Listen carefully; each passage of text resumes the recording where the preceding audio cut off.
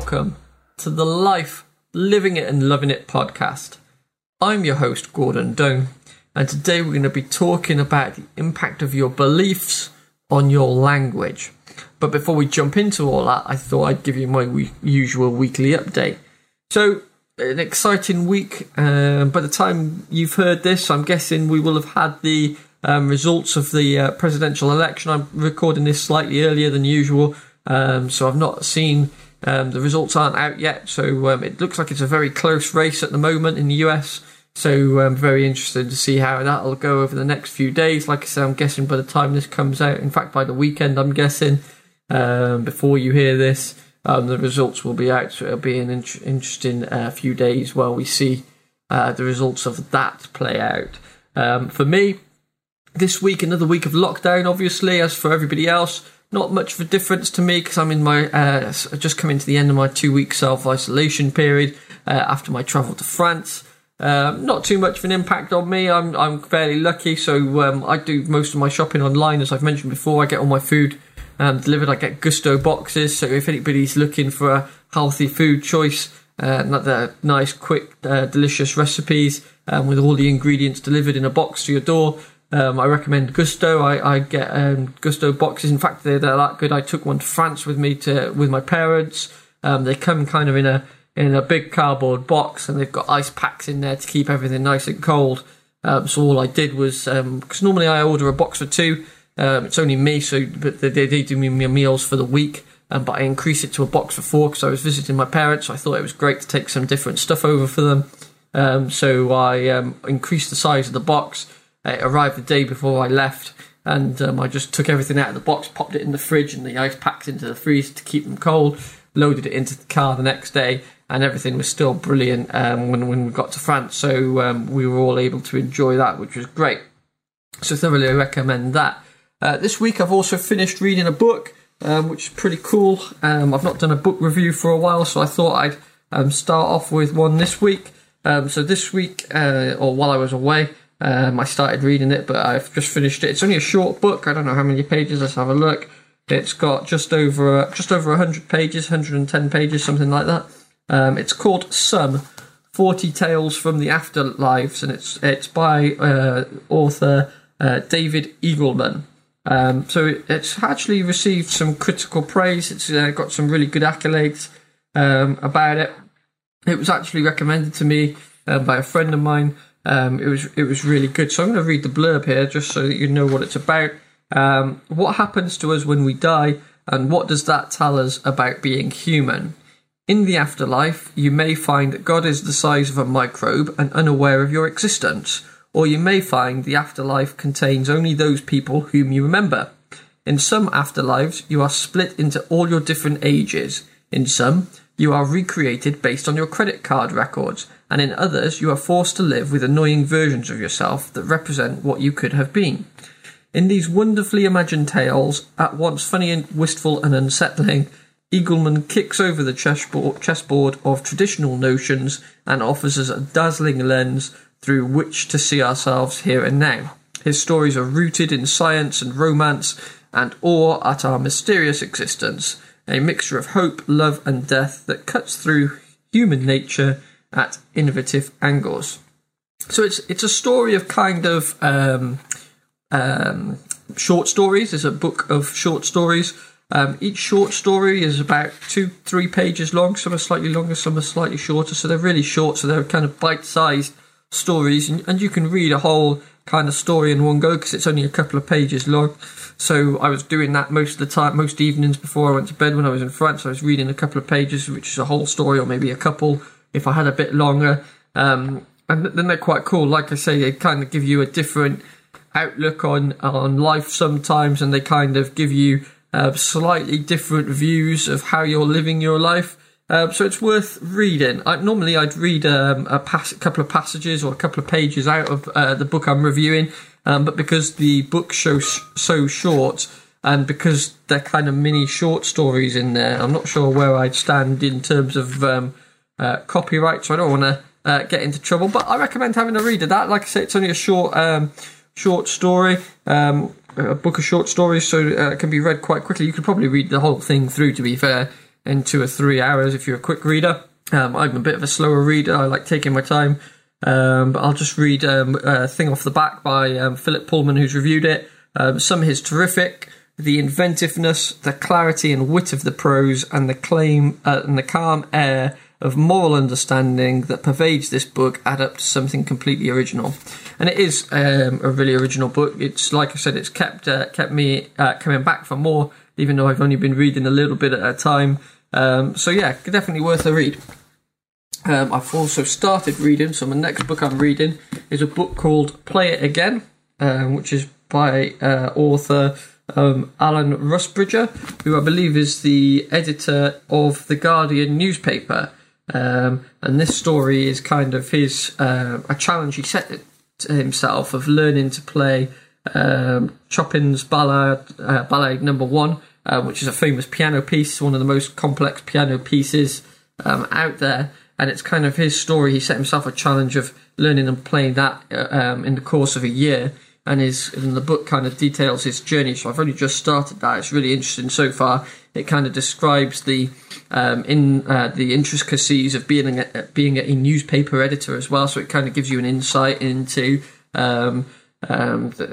his career choice, his career path as an editor, and kind of delves into that a little bit as it goes through. But the key theme is about learning to play that piano piece, which is a pretty awesome piece. If you've not heard the piece itself, or if you've got Spotify or Amazon Music or anything like that, I'm sure you'll be able to find it. It's a massively classical piece of music. I think the whole piece played from end to end is about 10 to 12 minutes long, depending on the person playing it. I think the original was played in something like 10, 11 minutes. So, but it's a very complex piece of music, as you will find out if you listen to it. So the book, that's what I'm reading at the moment, so I'll give that a review once I finish that. So, on to today's podcast episode, which is the effect of your beliefs on your language. Now, this came up, interestingly, just through a simple exchange I had via a text message. I had sent somebody a picture of... I'm going to need to start getting podcast insurance so I can start naming people, because I'm bound to upset people if I name them, so I'll try and avoid that, although this one isn't a particularly worrying one. This one was just a text conversation I'd sent a picture of one of the meals I'd cooked. It was actually one of the Gusto ones. It looked really great. I'm a big foodie. I love great food, so I'm often sending pictures of food that I have to people, especially if I'm out and about in restaurants and stuff. People will no doubt get annoyed with the photos of food that I send them. So anyway, I'd cooked this recipe. It looked really great. So I took a picture of it before I ate it, and I fired off a text. And this person kind of replied back, saying something along the lines of, it was a real small sentence kind of message back, saying, hope it tastes okay. And it kind of got me thinking, just that simple, nothing was meant by it. I'm absolutely 100% sure that nothing was meant by that. It wasn't some kind of slurred insult about the quality of my cooking usually or anything like that. I like to think I'm a pretty good cook, so there was nothing meant by it, absolutely not. But the language, it kind of jumped out at me, and it was interesting. So what I kind of read into that was, if they cooked that recipe themselves, they didn't believe that it would come out tasting well, or if they had a go at cooking something similar, it wouldn't come out so well. And that kind of was reflected in the language that person had used. And I thought, well, this one was a nice, easy Gusto recipe. Anybody could follow it. If I can follow it, anybody can follow it. I like to think that I'm a good cook, but actually I only follow recipes. I'm very rubbish at making up my own recipes. I only follow other people's recipes. So in that respect, I'm not a great cook. So if I can do it, anybody can do it. But it was just the way that the language was used. And it got me thinking about how we can see what people's beliefs are by the language that they use sometimes. How many times have you said to somebody, oh, I'm trying this thing new? Well, whether it's learning a new skill, or whether it's learning a new language, or whether it's going for exercise for the first time, or whether it's trying to shift a little bit of weight, whether it's trying to get a little bit fitter, whatever it is. Have you ever had that conversation with somebody where you said, oh, and you're really excited, right? So you've had that conversation and said, I'm just about to do this, it's going to be great. And they say something along the lines of, rather than you than me, do you really think you can do that? And you start getting this kind of stream of negativity back, and that can be quite demoralising. And what part of this conversation and part of what I realised over the last week is sometimes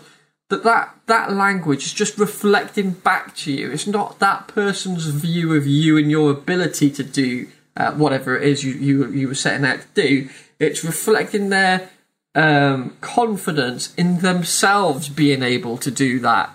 And I think that's an important differentiator.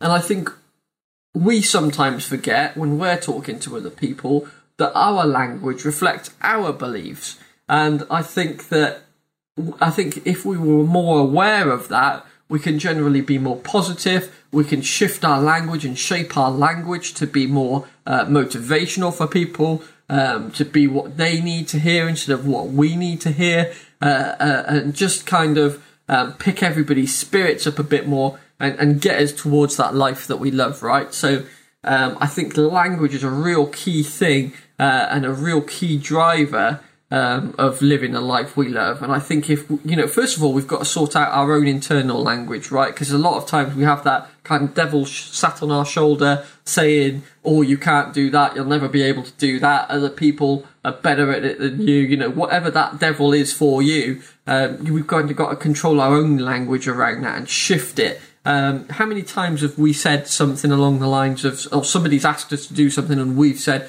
oh, I'll try my best to do that. Even that in itself is reflecting back that you do not believe that you are able to do it. So you will try your best instead of saying, oh, yep, I'll get that done. You're kind of saying, oh, yeah, I'll try my best because deep down inside, you do not believe that you can complete whatever that task, whatever that activity is that you've been asked to do. So you kind of reflect that back in your language. And people notice that. People may not say something at the time, but people notice that. And then they start making their views about you, about your performance, about what you're capable for, based on your language that you're not even aware of, that you're not even kind of conscious of saying. And it's only when you start peeling away your layers that you start to realise that you have some of these beliefs and that you need to work on changing some of these beliefs about yourself, which is why a real key step is starting with the language that you use internally. So when you're starting to think something, I'll try my best to do that, you need to shift from that and say, yes, I will do that, I'll definitely do that, I'll get it sorted. And kind of, it's a real subtle shift, right? But it's going to have such big impact on your motivation, your drive, your consistency, your performance, and your general mood as well. So it's worth spending some time trying to shape this. And when you find yourself getting that, when you find yourself where your devil is speaking louder than any other part of you, you need to, once you've realised that, you kind of need to shut that down and shift the language pattern and change that. I think that's going to be really helpful for folks.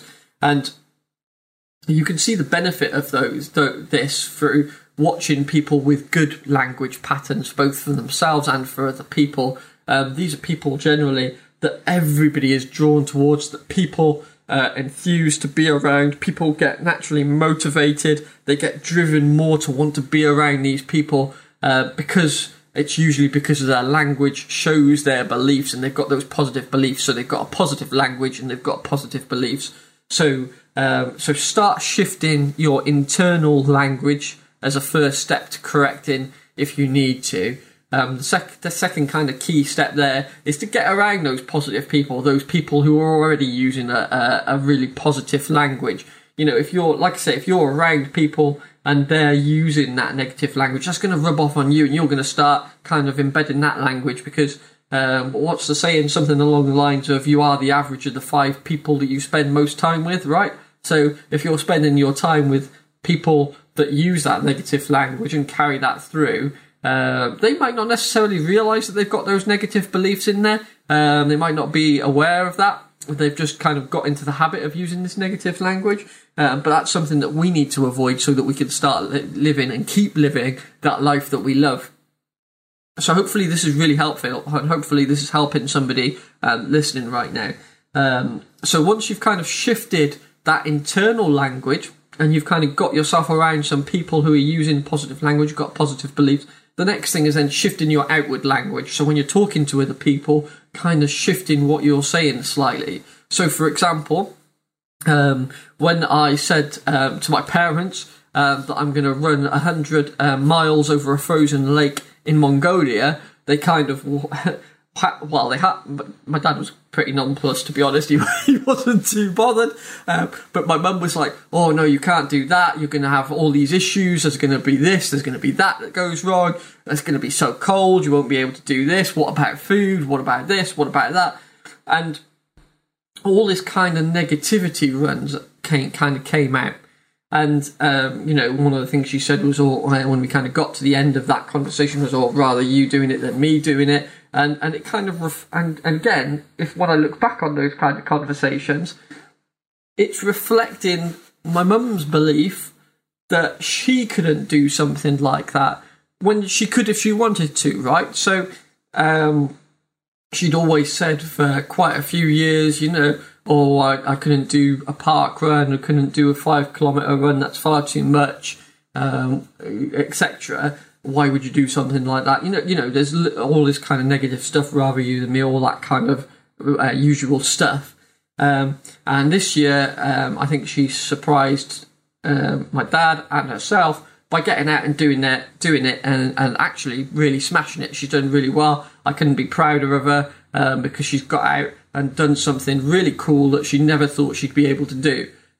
So just being able to shift your mindset, and I think her seeing me doing it, her seeing other people doing it, her looking at stuff has helped her kind of get to that place where she's got that mindset of, maybe this is possible. And then she's gone out and tried it. There's been some tough days along the way. Maybe she's twisted her ankle a couple of times, that kind of thing. So she will have had some tough days where she will have had to manage that internal language. My mum is quite risk focused. So she's kind of green in the DISC assessment. So if her focus is on being kind of stable on a level playing field, so those kind of those highs and those lows, she tries to stay away from highs and lows. She tries to be stable, I think. So doing something like this removes her from her comfort zone, from that stability. Which is one of the reasons why I'm super proud. I think it's an awesome thing that she's done. And she started to look at it and she started talking about, getting it in a faster time or doing slightly further. And I think over time she probably will, and I think she'll do really great at that as well. But it's around managing that inner voice. It's about managing your outward language as well. If you keep saying to yourself, and I'm not talking about my mum now, I'm talking about in general, if you keep saying to other people, I can't do that, I can't do that, and maybe originally you don't really know enough about it, you just kind of a gut reaction, I can't do that, but you say that often enough, you start to believe what you're saying, so now your beliefs are becoming shaped by your language, in a reversal. So when you start out with something, usually your language is shaped by your beliefs. But now you're in a position where you're saying something over and over again, and that negativity is creeping into your beliefs. And you can actually change your beliefs over time based purely on the language that you're using, which is why language is so important. You need to be conscious about the language that you're using, like I say, both internally and externally. So if you're you're having a conversation with somebody, say you want to change careers, you want to, maybe you've been a project manager your whole life and you want to go and become a radio engineer, I don't know, I'm just making stuff up, and somebody says, it's a bit late and you're a bit older, do you really want to change career? Most people wouldn't change careers so late. And then you say, maybe you're right, maybe it's too old. And then you start, because that person you see regularly and you're having that conversation regularly, you have that conversation 3 or 4 times and you're not having any other positive conversation with anybody else. Your mind starts focusing on those words, the energy through those words, and you start to believe what you're hearing, you start to believe what you're saying, which is why it's really important to get yourself around those people who speak with a positive language and those people who have those positive beliefs. and why it's important to be conscious of your own language as well. So hopefully that's helped a few people today. I think that's quite a complex topic, but I think it's a really interesting one, and I think it's one of the it's a secret, it's a key thing that as I realised this week, I've talked about kind of language before through other events, but not kind of in this way. I've talked about the impact that language has on other people. The people around you, and you kind of want to be seen as a motivator rather than a demotivator. People won't be attracted to you. People won't like to come and speak to you. People won't like to come and have conversations with you if you're always negative. So I've talked about that before, right? But taking it that step further this time, that language is having an impact on yourself as well. And if we're conscious of that, then we can start to change it and get to that life that we love. So the first step is being conscious of it, right? So when you realise that you're having some negative self-talk, when you've got that inner demon sat on your shoulder telling you negative things, shut it up, shut it down, get a shot of it, move it out, and make some space for some positivity. If you become conscious that you're saying negative things to other people, you're saying, oh, you can't do that, or I don't think that's a good idea, when you don't really know too much about it, catch yourself, rephrase it, make yourself more positive as well. That's going to make yourself more attractive. It's going to make people want to speak to you more, and it's going to improve your relationships with people.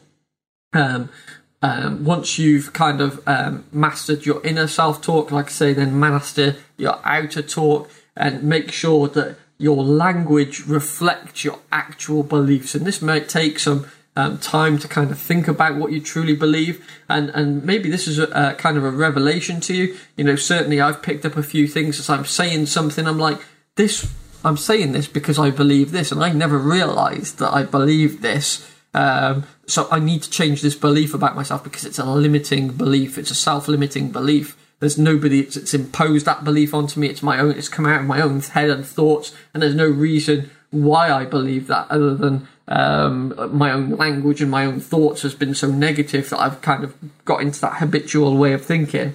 So become conscious of that. Try it for a few weeks. See how your mood improves. See how other people's perceptions of you change, and kind of give us some feedback on whether that's helped improve and get you to that life that you love. So head over to the Facebook group and leave a note about that after a few weeks if you've given it a try. Even after a few days, give us some feedback on how that's helped. And if you found something else, some other tips, let us know that as well. So that's it for today's episode. The last thing I just wanted to ask everybody is, if you're listening and you found some of this information useful, people ask me, how can we help you? What can we do? You give us all this really great information for free through the podcast. There's a couple of ways you can do this. If you want to kind of help yourself even further, check out my website. I've got some coaching packages available. I've got some coaching slots opened up. So if you want to go more in depth, and have the DISC assessment sorted, we'll go through that. You'll get a 20-odd page report on your kind of personality profile, the best way that you communicate with people, the best way other people can communicate with you. It'll go into your natural preferences, the best kind of tasks for you, how you best approach tasks, how you work with other people. We're going to really deep dive into all that stuff. It's going to be a phenomenal session. Feedback's been great. So hopefully you'll find that useful as well. But otherwise, if you can head over to iTunes or Spotify and leave a 5-star review for the podcast, that always helps as well. And obviously recommend to your friends if you think they're going to find some use from this info as well. So thanks very much for listening. I've been Gordon Doan. You guys have been great. Let's go live that life we love. Let's go.